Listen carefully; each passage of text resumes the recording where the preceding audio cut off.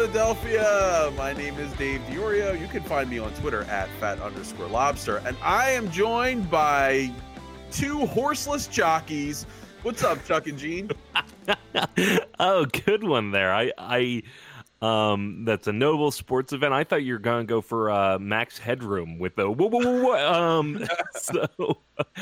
I've often been called a horseless jockey. My name is Chuck Siders. You can find me on Twitter at Chuck Siders. You can find the show at Podadelphia. And I'm Gene Zelak. You can find me at Producer Gene. And I prefer to ride dragons. Nah. Oh my lord. Preakness. Are you guys into horse racing? Do we care about horse racing? I like horse racing usually when they coincide with some sort of other event. It's not something that I indulge in generally solo. I don't remember the last time I went and just like popped on a simulcast from Florida to, and embrace my inner 60-year-old Italian guy. Like I haven't gotten to that point yet. But generally speaking, if they're on at the times of year where you're usually doing something, you're somewhere on a Saturday afternoon in May or June. And, I have some pretty great memories. They're all tied to Triple Crown races. I remember very specifically where I was for the Smarty Jones Belmont Stakes. That was when I was working like a Saturday afternoon, and there was like 4 or 5 of us at the radio station where I was working at the time, like rooting on Smarty Jones really hard. Just tell me this, right? The Preakness, the only thing you care about in the Preakness is the Triple Crown still in play? Is it still in play or is it no? It is not. Exactly. And it's not this year, right? All right, so I'm not watching the Belmont. I don't think that it could have been in play because I don't think that the horse that won the Kentucky Derby even ran. All right, so we don't know anything about horse racing, basically. What we've shown. Yeah. I knew that there was a horse named Smarty Jones. That was pretty impressive. Smarty Jones, a Fleet Alex. We know all of our Philly area horses. Barbaro, baby. Barbaro. Yep. There's the trifecta. And was it the Belmont's longer? That's the what I Belmont know. is longer, and there's more of them in the Kentucky Derby. Yeah. And you just get a 4-hour pregame show. I just didn't even know the Preakness was happening until I got a text. Like it's usually like our degenerate friends that are in the chat that bring up the horse racing, the gamblers, Right. right? Yeah. The ones with income to burn on that sort of thing. Yeah, I didn't even know, and it was like, oh, that happened. All right, great. But let's talk about some more Philadelphia-centric stuff. Where do you guys want to go first? Do we want to go – I'm open to going Sixers first. I'm open to going Phillies first. Where do we want to start? You guys pick. Let's start Sixers. I could use a bit of a break, but also just to you can use a little bit of break from the Sixers? Is what you're saying? No, I was joking because – you guys do the heavy lifting on the Sixers. But no, I think starting the Sixers, round out our sort of season in review Raw Nerve episode. Okay. All right. Let's start with the Sixers. First off, Brett Brown is coming back as coach. And we find out that his job was actually never in jeopardy at all. Do you believe that? Because there's some part of that I find a little bit hard to stomach or hard to swallow. Really? I feel like had somehow Brooklyn come back and won that series, for example, I think he would have gotten let go. You know what I mean? I think maybe possibly had we been swept by Toronto, he would have been let go. I think because the series progressed in the way it did and ended in the fashion that it did, I think once we got to game 5 with a chance to win the series, I think that the brass could have been like, we can sell Brett Brown for another year. And clearly his players liked playing for him. I think had Joel come out or Jimmy Butler come out and either said nothing or had come out negatively, then maybe things turn a different way. But none of that happened, and Brett Brown is staying, so... Yeah, I mean, I'm with you in the sense that if Brooklyn took us down, there may have been, cause for alarm. But you got to look at, looking at the organization, we've seen a lot of changes at the GM or the manager position, whatever you want to call that, up top. But Brett has been like really stable, right? He's like one of the longest tenured NBA coaches right now, isn't he? Yeah, across the league, he's one of the longest tenured, and he's certainly like the senior man in the Sixers organization, other than ownership. He's been there as long as any of the players. They're all his guys. There's no holdovers from the last group. Everybody's played only under Brett as a Sixer, and very seriously, the important thing, and you brought it up, we've had a lot of flux in the GM position since Hinkie left. And they do kind of need a stabilizing force in the locker room. Although I actually really like what Elton Brand has done this year. I wish that we didn't have that period between Hinkie and Brand that we have to deal with. I don't really know what if anything got accomplished in that period. So I like keeping Brett Brown. I've been on the side of keeping Brett Brown. And part of my reasoning was I don't know what would have been better. Like, who was out there that was going to be an improvement in your situation over Brett Brown? Do you want to have somebody come in and install a whole new system? Is there even a new system you can install with the personnel you have? Who knows? Is Brett Brown... Well, I know he's the longest tenured coach in Philly. Is his tenure longer than the other three combined? I think it is. I mean, how many years has Doug been here? What, 3? We're on second year with Gabe, and Elaine Vigneault just started. Hasn't even started. Generous call his first year. So he has got more years in than all the other coaches combined. Yeah. I don't think anyone is. I don't think there's a free agent that's going to say, I got to play for Brett. I got to go to Philly, play for Brett Brown. But I also don't think anyone is saying, I can't stand Brett Brown. I got to get out of here. It just does offer that sense of stability. He's built a pretty positive culture. If everybody likes him, the team is playing for him. I mean, JJ Redick had a pretty good take on Brett, and everyone is coming out in favor of him. So why would you want to move him? And I mean, I just want to kind of point out that this podcast last week was 100% Brett's coming back, never a doubt. We never even considered a change was going to happen. No. But it was weird because when I went into work on Monday morning and I was listening to Sports Talk Radio, it was like, 90% chance there's a change. And I was like, wow, how far off are we on this? Do they know something we don't? And sometimes you just got to look at it at face value. Like, does it even make sense to make a change? So, I mean, they may be saying Brett's job was never in doubt because what are you going to say? Yeah, if he didn't win that third game or whatever, he was going to be gone. That doesn't help anybody. So, yeah, I think you might be right in the sense that his job may have been on the hot seat. But the other thing that they kept kind of making clear was that they never actually had that specific conversation. Brett kind of kept implying, like, well, we've been meeting this whole time. Elton Brand, I think, said something similar, but at no point did they say, we actually sat down and discussed about whether or not if he didn't win such and such a game or such and such a series, he'd be gone. Which, I mean, I imagine it's similar, like, for your job. When I go into work, my boss doesn't call me over and say, hey, if you don't do this task or this task correctly, I'm going to fire you tomorrow. I guess to a certain degree it's implied. If I do something to screw up, then I'm going to get... They never put him on a clear performance improvement plan? Yeah, exactly, to put it in HR terms. With measurable goals, smart goals. Smart goals. And I think that if you... I mean, to go with your analogy, I feel like if they had to put him on that sort of a plan at the beginning of the year, he probably came pretty close to hitting what were his markers. What other than return to the same round and push for the Eastern Conference championship would have been on his resume. I don't know what else he as the coach could have done. They lost on the very last flukiest of fluky shots. Not even fluky's not the right word, but it was just so insane how you lost that game. You can't say, well, that's on Brett. Can we just I just also remind people that if that shot didn't go in, we were going to overtime. Oh yeah, no, it it's doesn't. very likely. I mean, not very. I mean, there was a great chance we still would have lost the game. We're still on the road in Toronto. They still have Kawhi. Absolutely.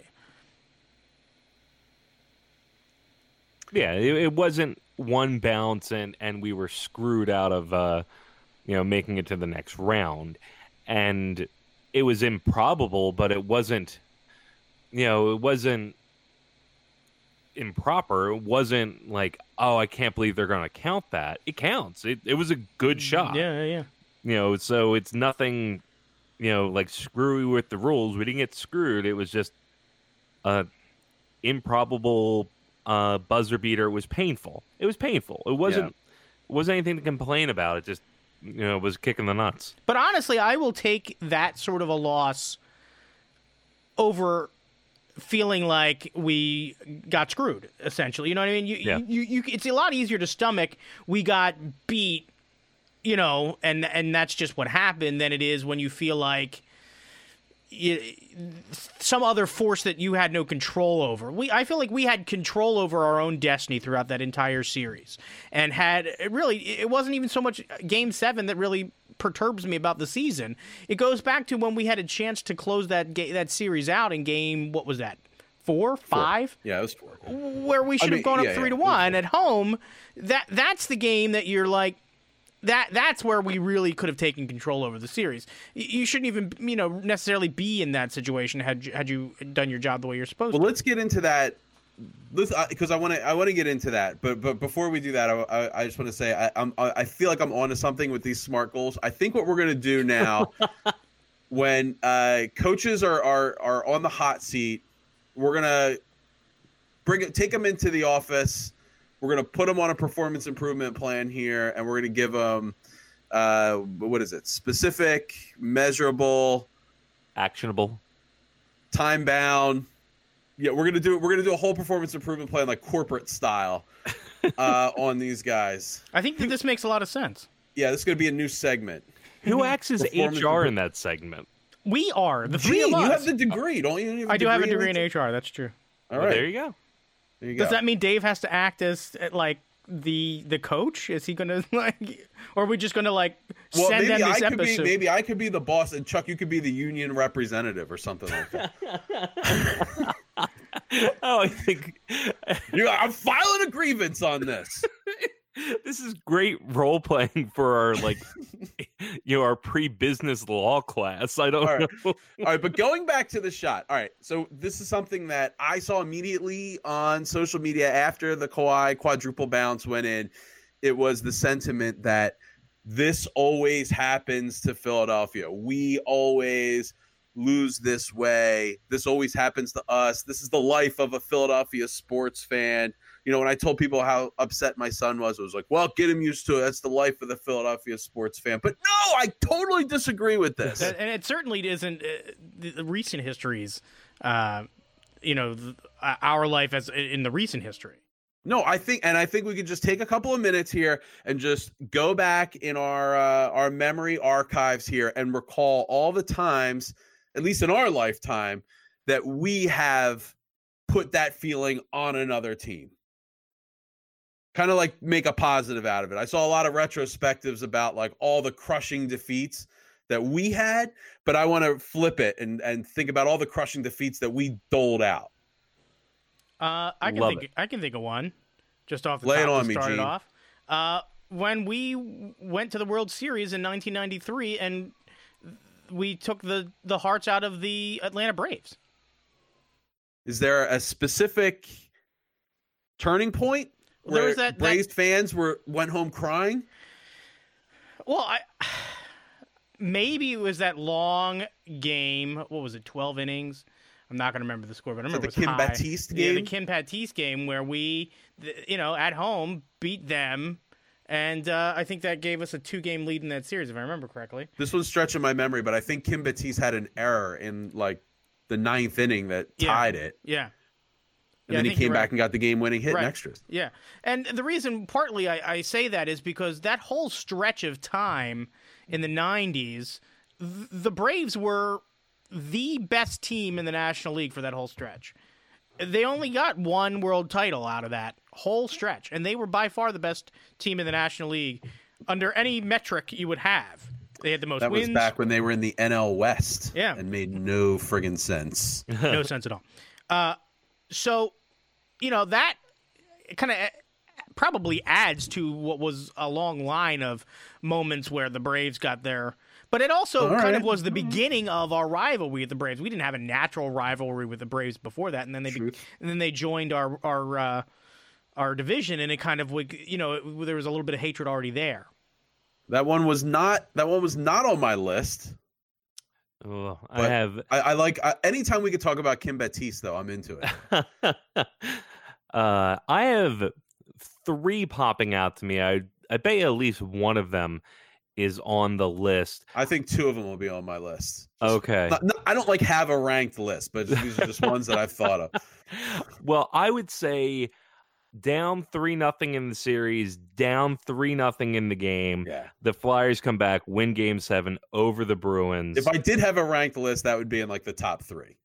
Yeah, it has to be.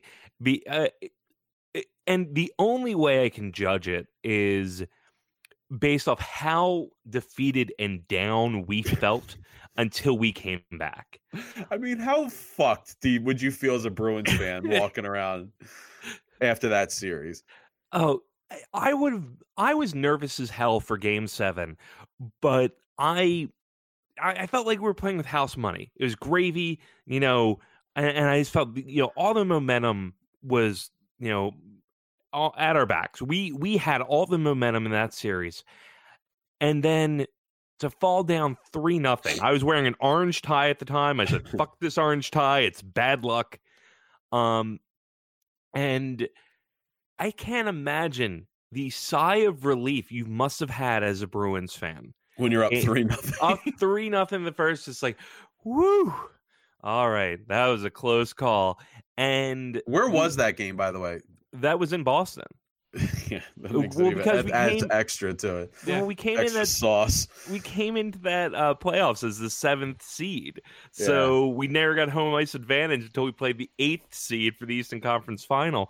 But to go up 3-0 in the first, JVR gets one back, and I believe what ended up being the game-winning goal came on a too many men on ice penalty, which is historic to the Bruins.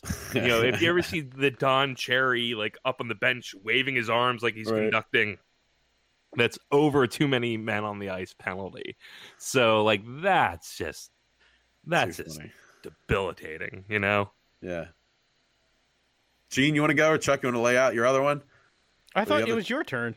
Oh, it's my turn? All right, mine is I'll go with 4th and 26. Oh, that's a good one. Against the Packers. How dead to rights do the Packers have us at that point to give up that play to that dude, Freddie Mitchell?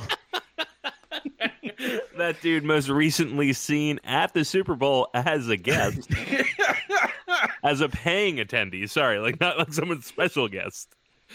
Just happened to get tickets. It's my fondest memory of Donovan McNabb.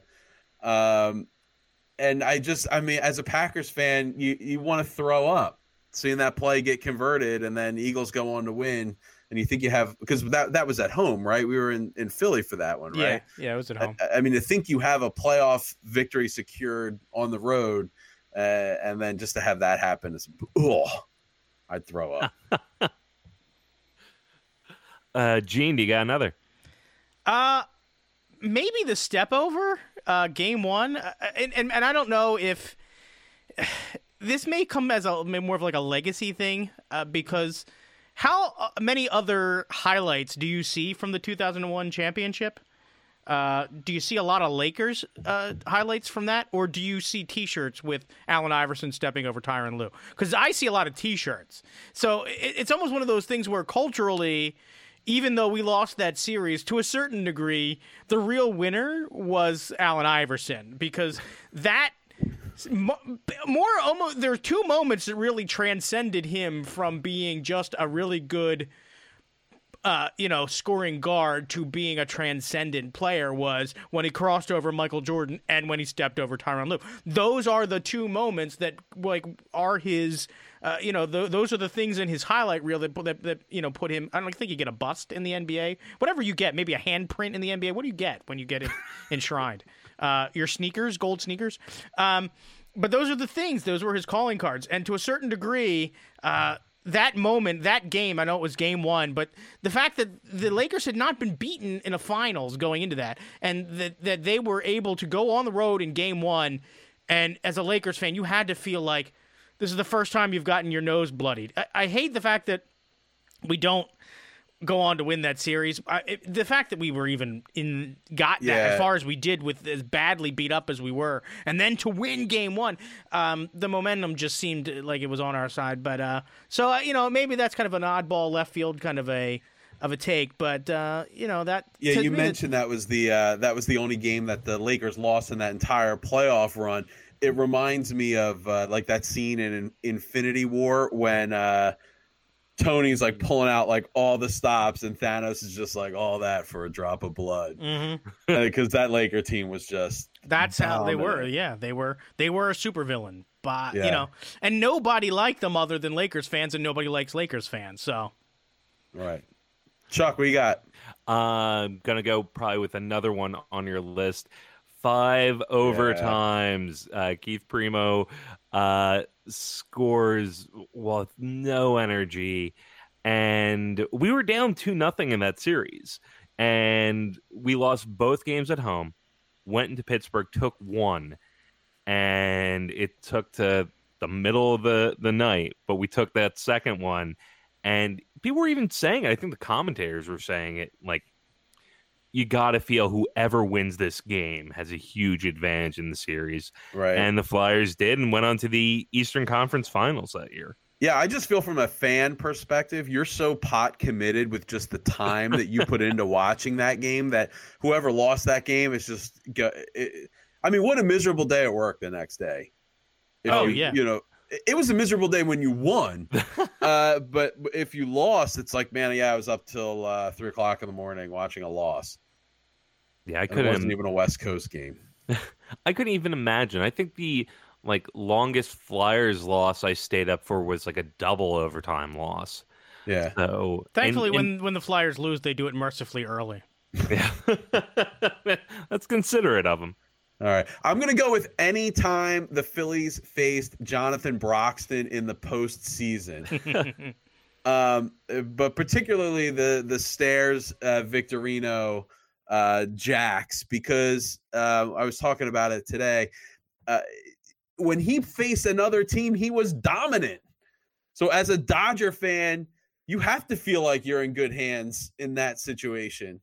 And just to see those moonshots from 2008, and then Jimmy hitting that one off of him in 2009, that really, both of those games really clinched the series. Does anybody have any more? I have a recent one. Oh, yeah, I have one more that was recent. Yeah, what do you got? I got one more, too. I don't know if this is the same one that you and I are thinking, but the Minnesota Vikings, after advancing past New Orleans with a miracle, come into the Link and get their asses handed to them after putting a skirt on Rocky.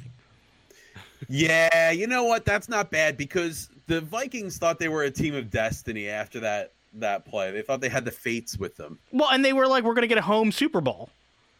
Yeah, and then they're up 7-0 on the first drive of the game.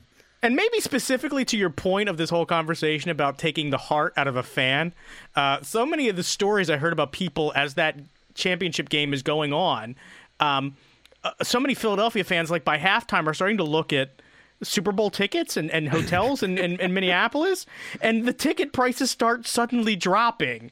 That is the most unheard of thing I think maybe ever, but it was all these people from Minnesota that just they don't want those rooms anymore. We're not going to go. So suddenly they're available. Yeah. Chuck, what you got? My last one is Flyers over Rangers, 4-1 series win. 1997, we made Gretzky's kid cry. Oh, right. Like it's not.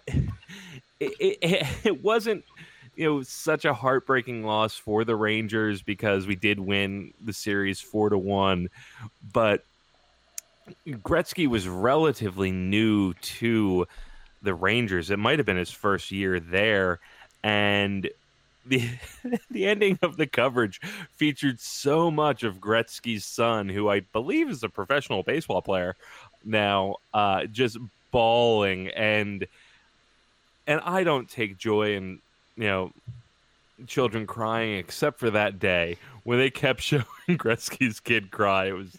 Listen, if one day we can make Sidney Crosby's kid cry, I'll be all right with that one too. Yeah, me too. All right, and I will end on this one. We would be totally remiss if we didn't talk about Brandon Graham stripping Tom Brady, because that Super Bowl really felt like whoever had the ball last with the ability to make a sustainable drive was going to win the game, and totally true. And there's only one defensive play made in the entire game, and it happened so late. Whatever. And I'm glad we could get Boston on this list twice. All right, we spent a lot of time on that, but I think it was worth it. So just a couple more Sixers things related to Instagram specifically. One, Joel Embiid changing his profile picture to him crying. I don't know what else to say other than I love it. Yeah, I love it too, because trolls himself kind of thing. Yeah, he trolls himself, and he just deflates all of the weak arguments of like, oh, he's crying, like, and they're kind of pathetic arguments, so we can debate whether we want to see our professional athletes cry or not, but just to do it, he owns it. He's like, yep, that was me crying. Go ahead and make fun of me. I don't care. Right, exactly. We all learned that strategy in grade school, right? And I will take that sort of reaction to a Game 7 loss than like the smile in McNabb while we're getting crushed any day of the week. Yeah, for sure. So I love that. Second thing, do we want to overanalyze Jimmy Butler's Instagram post? For those of you that didn't see it, Butler had a post that said, "To Philly and my teammates," and then in all capitals, "Thank you," with 2 red hearts. Staying or going? When I looked at it myself, I thought it was, it might as well said, "It's been a great run." Like, I will always remember you. And the fact that you read it back and it was just "thank you" with 2 hearts, I don't think that's I think it's also telling that the 2 hearts were red. If he was staying, wouldn't they be blue? So he's going to Houston? I don't know. Clippers? The Clippers wear red too. Yeah. Oh, Clippers wear white. And then Joel Embiid post 3 praying hand emojis. Well, that sounds like. Or are they high five emojis? Ooh, they could. Maybe they're a high five and 2 prayers. You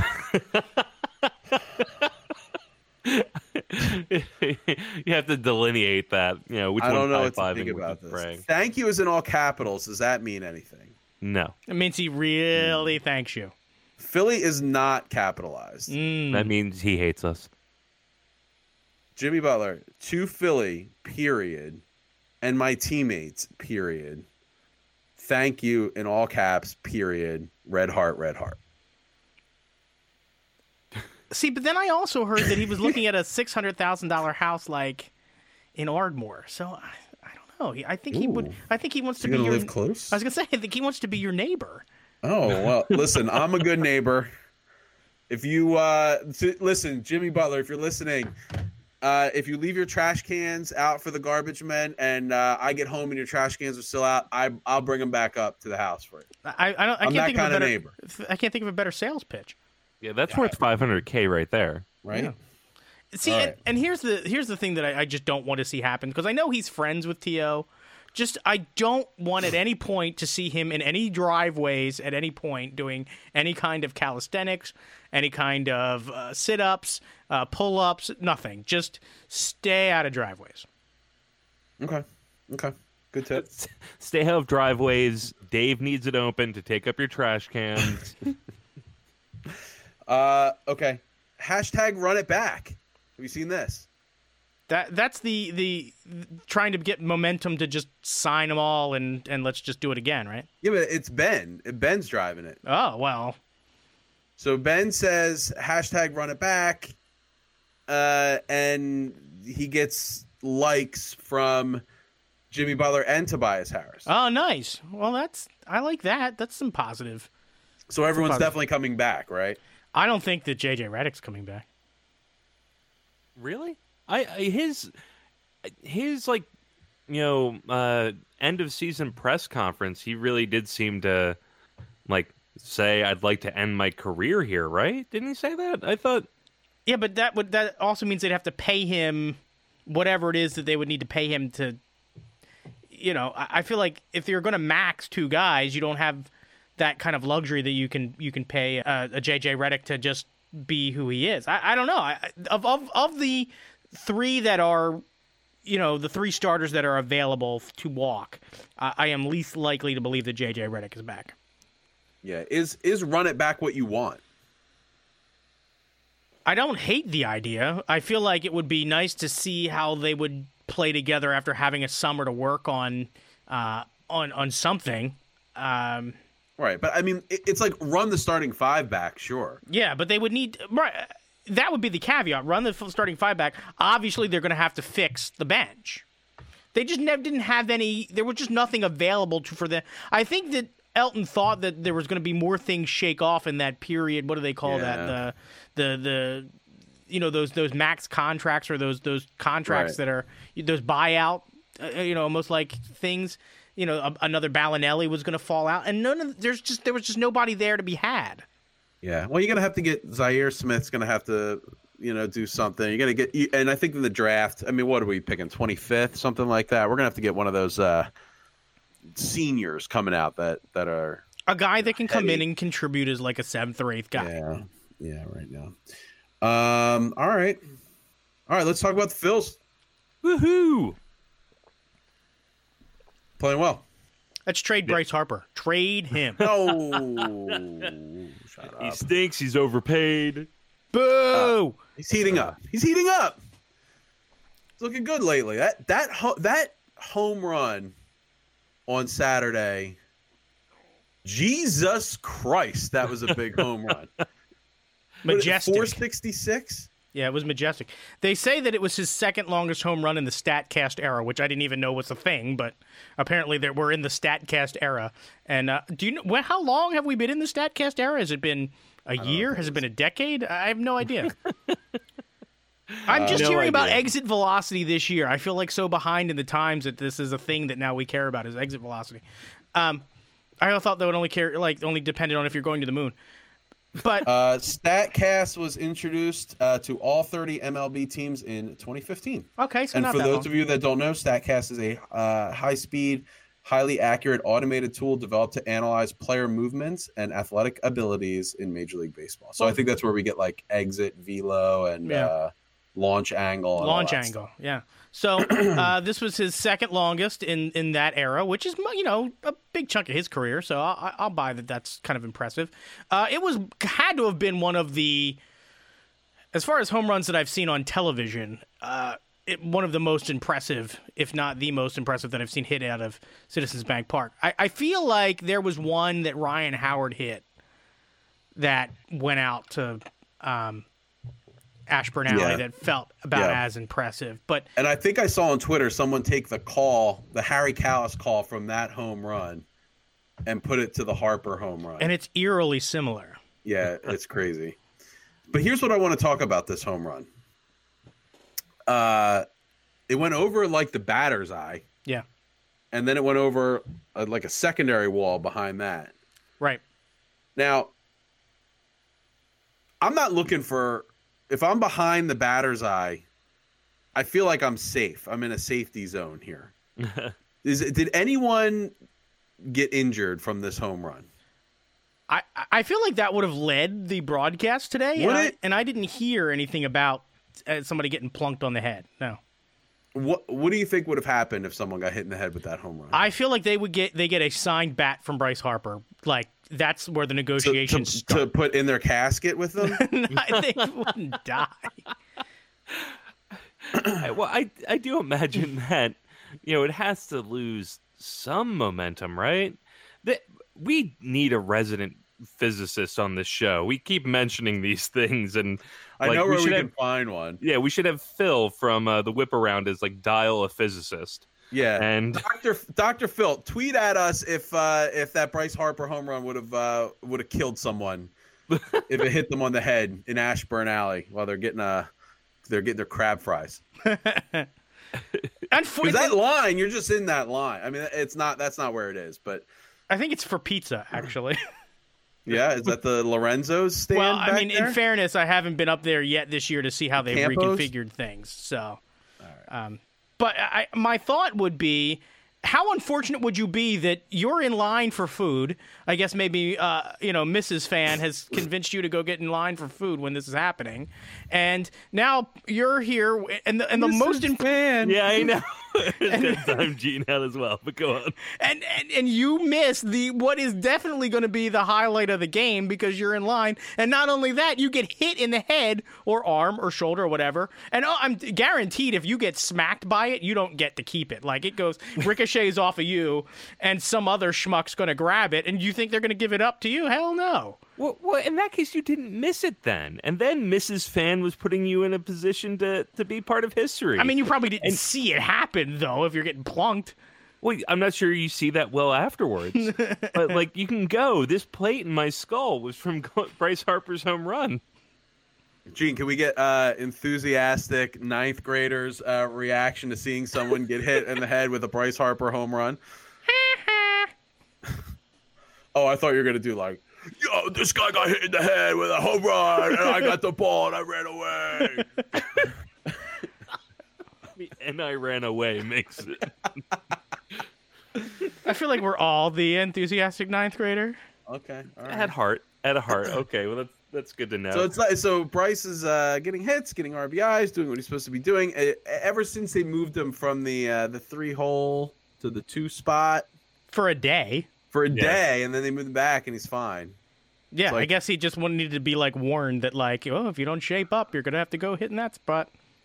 Yeah, well, Gabe saw something, and I wasn't concerned. Were either of you concerned with Harper? No, and neither was Aaron Nola, and neither was who else? They interviewed somebody else the other day, and none of them were concerned either. I bet Jake Arrieta was. Jake Arrieta was definitely concerned. Yeah, if he's gonna be that guy that warms up with the weather, fine, I'm okay with that. I remember, Mark Teixeira was notoriously like this. He was terrible for the first 2 months of every season, and then he caught on fire. Yeah. Have you guys ever heard that famous Gene Mauch quote? Gene Mauch was the manager, I guess, in the 60s, 70s. And they were talking about Dick Allen. And Gene is familiar on all famous Genes. That's true. That's one of my superpowers. But they were talking about Dick Allen had the same problem where he started a season off slow, and Gene Mauch, they said, "Are you worried? Is he gonna, he's hitting 220? Are you worried?" And he's like, "Nah, just wait and see how much fun he has getting up to 280." Which I think is such a great, so exact, apropos, because Bryce is going to get his numbers. Well over 300 to do that. Yeah, he's gonna get his numbers, and if Bryce Harper's only got 8 home runs or 9 home runs now, just imagine how much fun he's going to have when he gets those other 25 or whatever that he's going to be getting this year. Yeah, I can't wait, not just for Bryce, but for the whole lineup. When we do get into those, dog days of summer, it's late June, and it's been, pushing 90 degrees for, 4 or 5 days in a row, and those balls are just going flying out of Citizens Bank Park. Yeah, I think it's going to be a hell of a lot of time to, put the kids to bed, flip on the game, and just, watch that scoreboard in motion. Yeah, because you won't have any other sports to watch. That's for sure. All right. Hey, so Scotty Jetpacks came back today. Yeah, and we sent down Nick Williams, I believe. Yeah, whatever. Do you feel like he got a shot and kind of didn't ever take hold of the chance he had up here? I don't know. I'm not like a Nick Williams guy. You're not a Nick Williams guy. Okay. No. Aaron Altherr guy? No. I'm not any of those guys guy. You'd rather we just didn't have a bench. Well, no, I don't know. This guys don't do it for me. Now, I think Nick Williams, I was always happiest with him. Oh, I would take Nick Williams over Aaron Altherr. Yeah. For but sure. I was happiest with Nick Williams as a everyday player. I'm happy we don't need him to be one, but just his speed, his fielding ability. I liked him in the one hole. Well, the leadoff. I think we had a discussion of how it's not the one hole. But there were things about his game I liked, and I wasn't. Maybe I was mildly disappointed in his showing off the bench, but he just doesn't strike me as a bench player. I think he needs that repetition and come up with good numbers on the whole. Yeah, it's not good enough. And it makes me really appreciate that we don't have to deal with the problem of who is going to play every day in right field this year. That could be one of the things that we're talking about every week is, who's taking command of the right field job. Is it going to be, Aaron Altherr? Is it going to be Odubel Herrera? Is it going to be Nick Williams? Who is it? Are we going to trade for a right fielder at the deadline? We don't have to worry about any of that stuff because our right fielder is going to be there for like 10 years until the DH comes into the National League. They brought it up in the broadcast today. Are we going to start seeing a possible platoon in center field with Kingery and Herrera?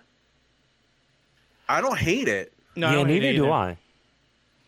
Well, the pleasant surprise for me of the last couple weeks has been how well Cesar has been at the plate. He's been a little weird in the field. He's made some odd plays in the field. Nothing that's cost us a game or anything, but and obviously I feel like at some point we should talk about how the defense played a little bit against the Milwaukee Brewers. But Cesar Hernandez has been maybe the most consistent hitter in the lineup outside of Gene Segura. You mean like this week? I feel like Cesar's been doing it for like 2 weeks. I feel like he kind of heated up as everybody else kind of was coming off of being hurt, and he's kind of stayed hot. He stayed hot enough that they moved him up to 6th at one point. Yeah, I mean, I think he's been fine. I think he's been good. I'm not banking on that. The guy's a doubles machine. But the question of Kingery and Herrera, I mean, I like Odubel Herrera. I really do. Man, I wish he'd make some better decisions at the plate. And hold on, is this right? Cesar Hernandez is really batting .301 this season? Yeah, that's right. I'm telling you, the guy's like 2 for 4 every night. Wow. All right. He's that has gone unnoticed by me, to be honest. That's an under the radar 300. That's why I'm here, to take note of those things that you miss. Thanks, Gene. See, I noticed it in like in a gravy sense of, wow, it's really nice that we're getting production out of him. Not that I ever thought he was a bad player, but he's just not, one of our, big five or whatever the case may be. So I really enjoyed, seeing that production coming out of him, but didn't think much of it. And I think he's going to cool off. I think you'll see him end the year somewhere in the neighborhood of 280, but I'd love to see him kind of stay semi-consistent and not go cold for long stretches. And the luxury, I think, is going to be that we have maybe a guy like Kingery, if we're getting him regular at bats. If Cesar starts to trail off, that maybe you can spark something by throwing Kingery in there for a couple games. Let's see. So we are 26-19. We've matched our high watermark for the season again today. Games over 500? Yeah, 8 games over 500.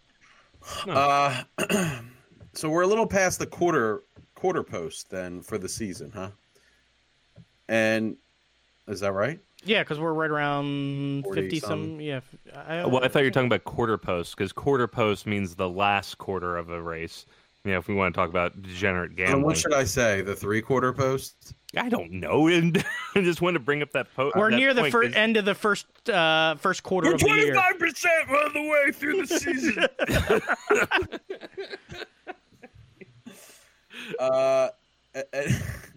Do we want to give them some early grades?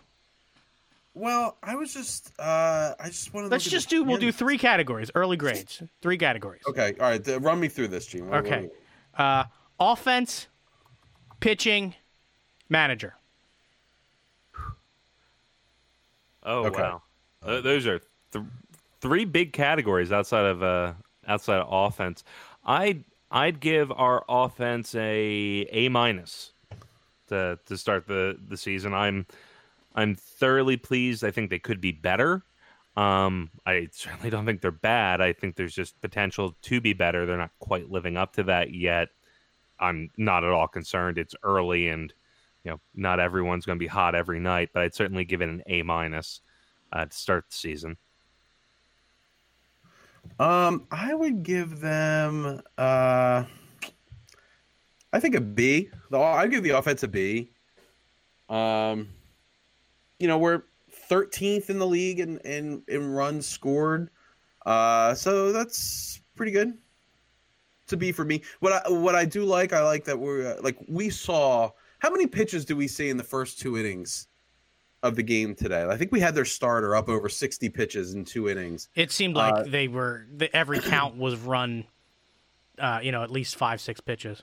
Yeah, I'm really loving that approach. I just think we're susceptible to hot and cold streaks sometimes outside of Gene Segura and, as you've pointed out, Cesar Hernandez. So, I give him a solid B. Happy with it. I think I agree with you 100% on that grade. I think a B is right around they are. I think had I not seen what they look like when they're an A, I would have maybe graded them a little higher. I feel like we've seen it in flashes. Yeah, I mean they would be a full-fledged A. If today wasn't only their second sweep of the season, which actually kind of surprised me because it feels like they have racked up a lot of wins. But today was their only. They seem to get beat by everybody somehow. So. Yeah.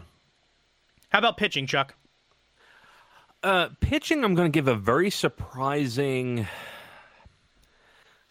I'm going to give a very surprising B minus. I was debating between B minus and B.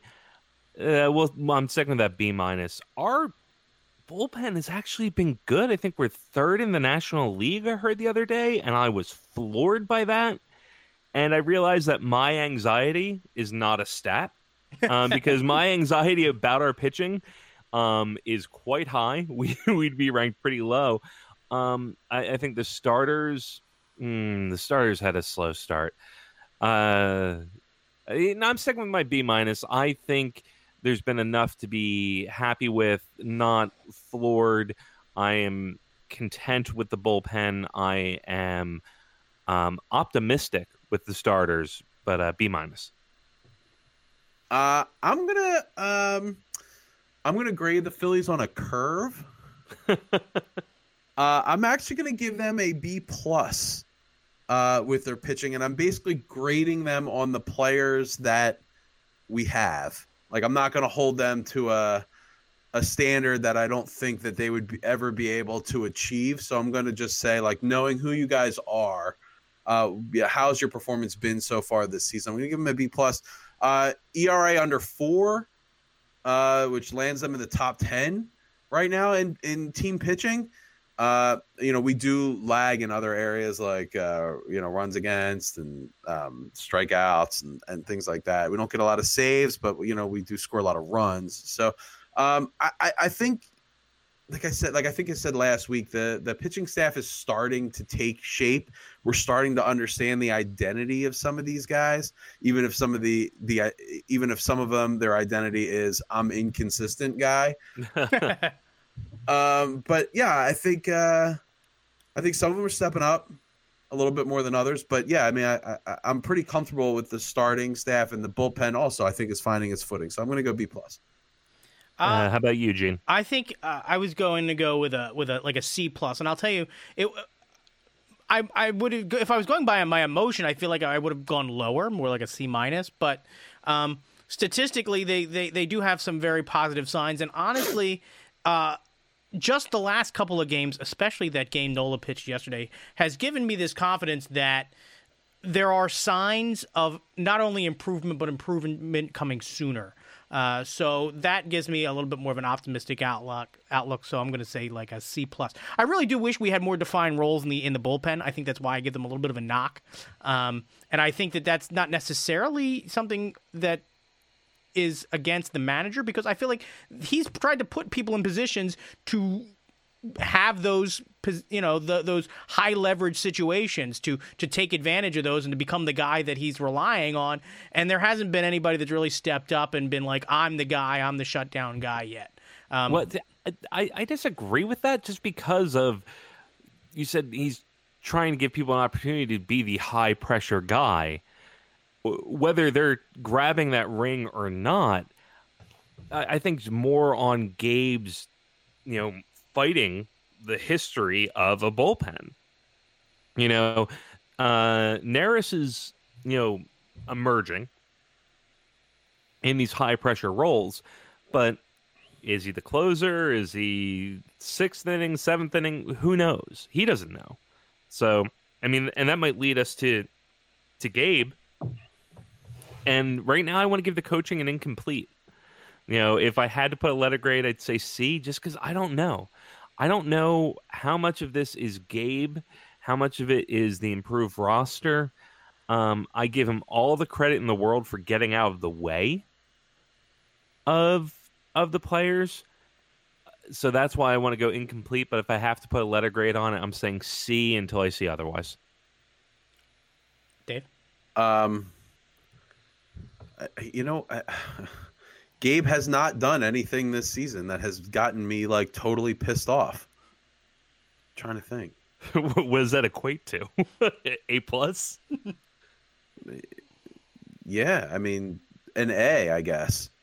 Hasn't done it. What has he done that has? I guess it was good move putting Franco in the 8. I feel like he. He doesn't always play the right notes with the bullpen, but that's kind of impossible. And I think they've held up pretty okay, I suppose. I don't know what else he could have really done. And I think it's more of a matter of, like, he's not going to win you games, but can you stay out of the way and not lose them? And so far he's doing that. So I'll give Gabe an A so far. I tend to agree. Maybe I'm going to split the middle here and say he's kind of like a B. The thing that I feel like impresses managing is a pass fail in my mind. Let's put it that way. Okay. I would say then he's passing for one sure. Credit? Yeah. Yeah, that's a 1 credit course. It's one of those things where last year he was burning guys out. He was you would see him in the 5th inning, everybody was pitching every day. And there have been stretches here where guys have had a couple days to recalibrate in the bullpen. Which was has become like a huge advantage, I feel, for this team to a certain degree, is that you've got guys that are not coming in dead armed. I remember last year talking about dead arm all the time and so early in the season last year.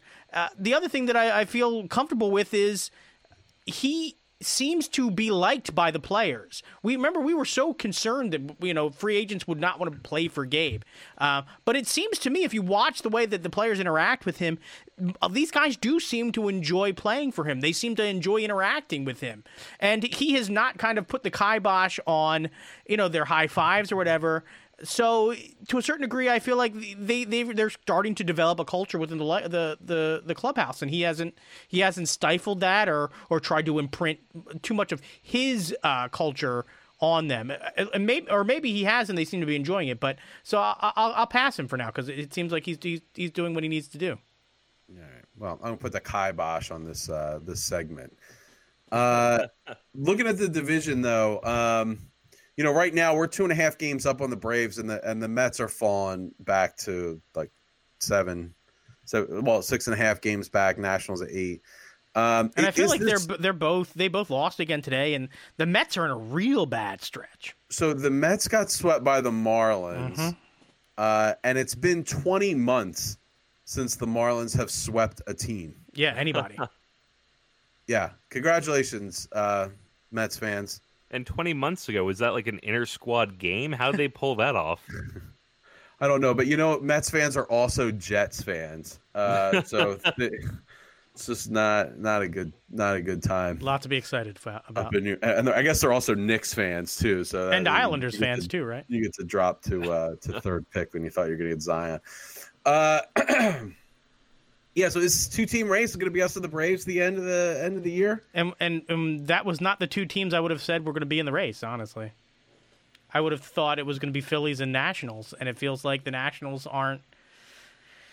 I don't know. It feels like, is it their offense that's not clicking? I don't know. Their bullpen's terrible. Man, their bullpen's like the worst bullpen in baseball. And I thought it was going to be Phillies Mets, to be honest. I thought it was going to be a 4-team race. I really thought, and at some point, if I had to put money on, I probably would have said Phillies Nats late in the season. But I really thought it was going to be, 4 teams competing for 2 playoff spots coming out of our division. But no, right now it looks like it's going to be, well, it's too early to say if somebody will take a wild card from our division. But I think it's just the Phillies and the Braves. And, it's pretty early in the season to say, hey, it's a 2-team race and not a 3-team, 4-team or whatever. But the Phils have been winning series. And if they keep winning series, I don't care sweep or no sweep or just barely doing it, they're going to get pretty comfortable in the top 2 spots. So this season can get old in a hurry for the Mets and the Nats. I think I heard again today that they're still on pace for like a mid-90s record, like 94.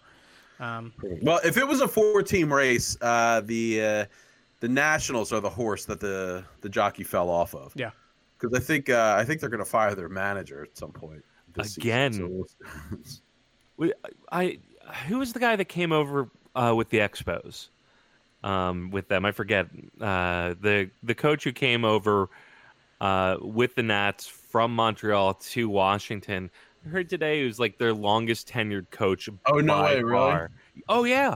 They had something obscene, like 6 coaches in 8 years, if not more, for their managers.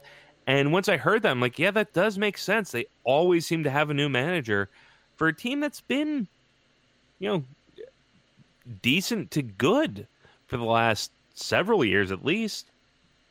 Yeah, I got so Frank Robinson, right? Yeah, was their longest tenured. Yes, that's correct. So yeah, Dave Martinez, look out. Okay, and then just real quick, Fashionadelphia, like happy anniversary to the Saturday night special. Woohoo! Phillies uniforms 40 years ago.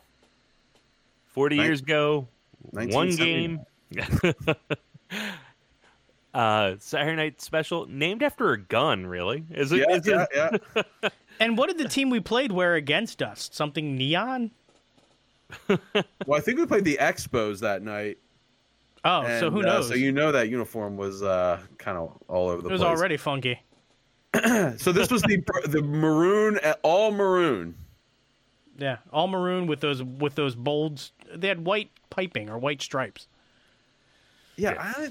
I don't think they looked as hideous as everyone. Oh, I think it's really was the pants. Like I feel like that shirt with gray or could have worked. Or the pinstripes. Or the pinstripes. I feel like it could have worked. It was the all maroon that I just was not a fan of.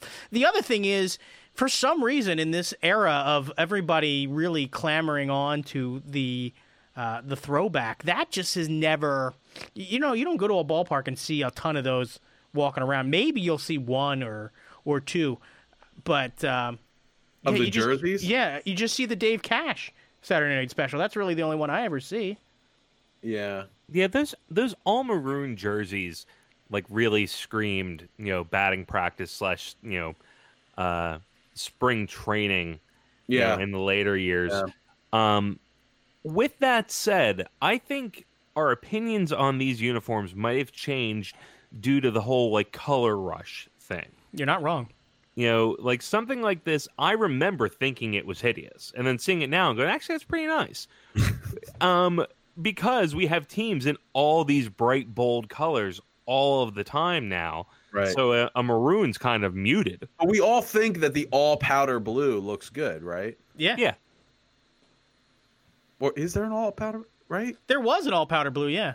Yeah, like the 78 road jersey, road uniform is all powder blue. Well, if you want to see those Saturday night specials live and in person, July 27th, they're trotting them out. Are they actually going to wear them this year? Yeah, I think so. Yeah, Uh-huh. I think it's just one game on the books. Yeah, Well, July hey, 27th. yeah, yay, you know. We should go to that game. If for nothing else, to see history come alive. Yeah, celebrate my 40th right around the time those are turning 40.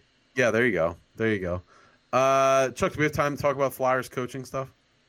Yeah, we'll make it brief, just because we haven't touched on it. No, I feel really bad about this. Yeah, Sorry, Flyers. I don't want to go too don't much know into Elaine Vigneault because we covered him a bit before he was hired. I'm pretty okay with the hiring. I think the main thing now is hiring Michelle Therrien or Mike Therrien or whatever you want to call him, and Mike Yeo as the assistant coaches. And a lot of people had some hesitation of these like head coaches retreads coming in here, and Michelle Therrien's kind of known as a hard ass, and Yeo is a bit ineffectual, but has had some success. I, for one, really enjoy it because for me, it's showing that Philadelphia is a desirable spot to come.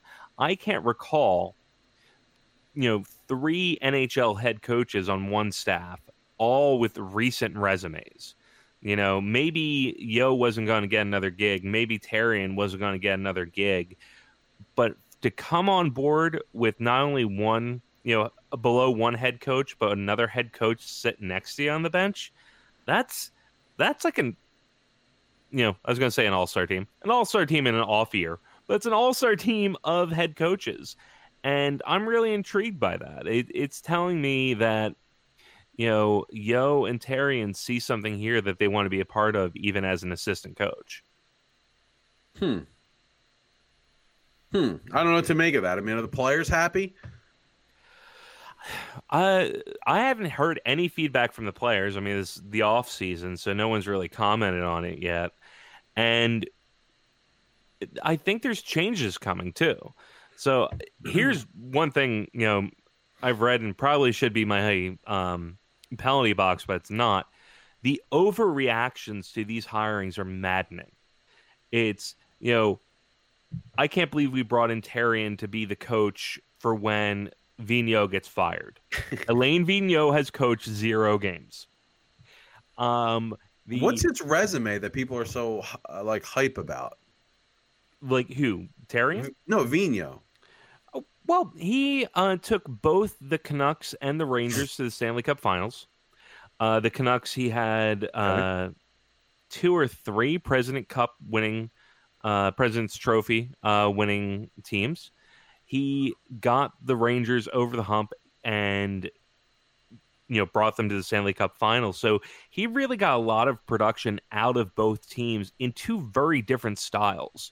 I was going to say, is he like an offensive mind? Like, what's his deal? Well, he has shown us both. He has shown a more conservative style with the Rangers, and with the players he had in Vancouver, it was a very up-tempo pace. Is he willing to pull the goalie on every power play opportunity to get a 6-on-4? He is not. Not my guy. Not my right. guy. Sorry, Dave. All right. Sorry, Dave. All right. Well, on that note, let's go to Chuck's penalty box. All right, Dave making a late bid for my penalty box after that ludicrous suggestion. But let's see who is in Gene's penalty box. Gene, who is in your penalty box this evening? Chuck, I don't know if you saw any of this. I know you cruised the Twitter during the games, but I feel like there were a lot of people today that were talking about Chris Wheeler being at the ball game, and there's suddenly this like renewed nostalgia for Chris Wheeler out in the world, and I'm not buying it. One of my least favorite things about the Harry Kalas call from 2008, because you get to see it in the booth because nobody got to hear it because we're not allowed because we're not. I guess I'm not grown up enough to be able to hear Harry Kalas call a world championship. But Chris Wheeler going bonkers and pumping his fist like a maniac during that call forever. That's the only thing I can see. It makes me crazy. Every time they show that on TV, I just close my eyes so I can just hear Harry call it. I don't get it. What was ever good about Chris Wheeler? What the guy calls himself Mr. Spring Training, and I wish he would never leave Florida. So, Chris Wheeler, go back to my penalty box and stay irrelevant, please. All right, for Wheeler revisionists, you're getting a double minor. 2 minutes for forgetting the past, and 2 minutes for glorifying, a company man who worked his way up to a position he should never have been in. And a really bad rug. Dave, who is in your penalty box? I was at a wedding on Friday night, and I'm putting in my penalty box best men and maids of honor. Yeah, or is it maid of honors? No, maids of honor. Maids of honor, all right, for sure. Like attorneys general. When you're giving the toast, the most important thing is at the end of your speech to do the toast. Right, give the toast. You got to say, all right, everybody, like raise your glasses and, let's celebrate this couple. Both at this wedding forgot to actually do the toast. So there was the champagne on the glass. So you can have a great speech, but it's not a toast unless you say, let's raise our glasses and actually do the toast. So I'm putting my penalty box speech givers that don't do the toast. And we've all been there, right? We've all had the pleasure of having to give one of these toasts, one of these speeches. What'll help you remember is to hold the champagne flute in your hand while you're giving the speech. Both times I've done it, I started from the toast and worked backwards. Like that was I had that in and then worked back so that I knew that it was there. I don't know if that's how you guys worked when you guys did it. I don't know. Whatever mnemonic device you want to use to help you remember to do the toast, it's important. It's an important part of it. It's the whole part of it. And I'm taking the whistle out, and I'm getting this game under control. Best man, 10 minutes in the game. Maid of honor, 10 minutes in the game. It's called a toast. It's not a speech.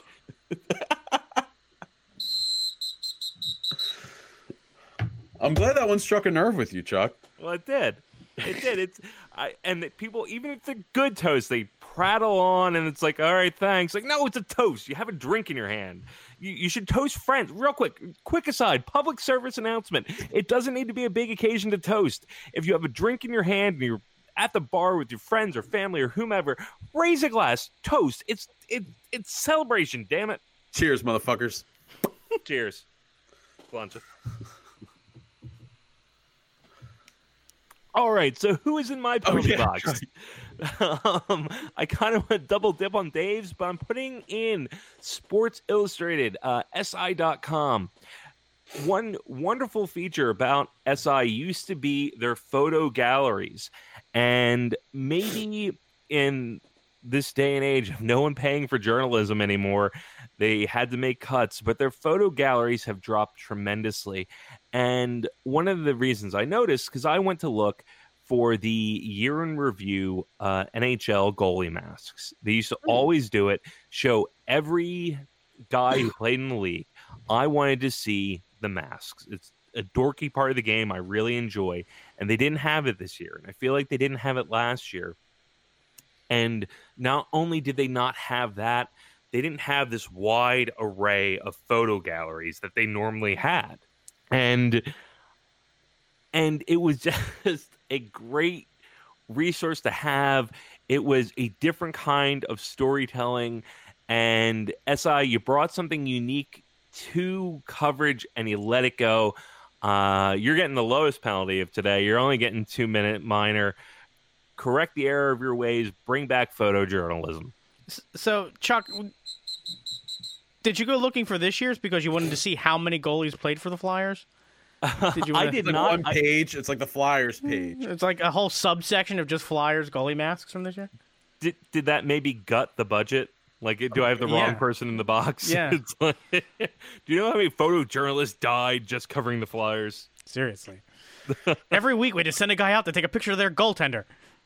All right, guys. Well, I wanna raise a glass to all of our listeners who have gone on iTunes, have rated and reviewed the show, have subscribed to the show.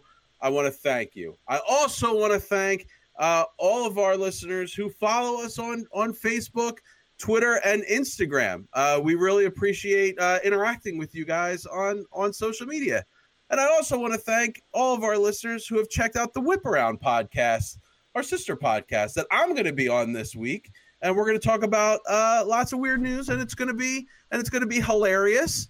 And finally, I want to raise a glass to everyone who's going to listen to our show next Monday when we get to talk about more Phillies wins and maybe some Sixers draft preview. And maybe there'll be some more Eagles news. So cheers, guys. Cheers. Have a great day at work.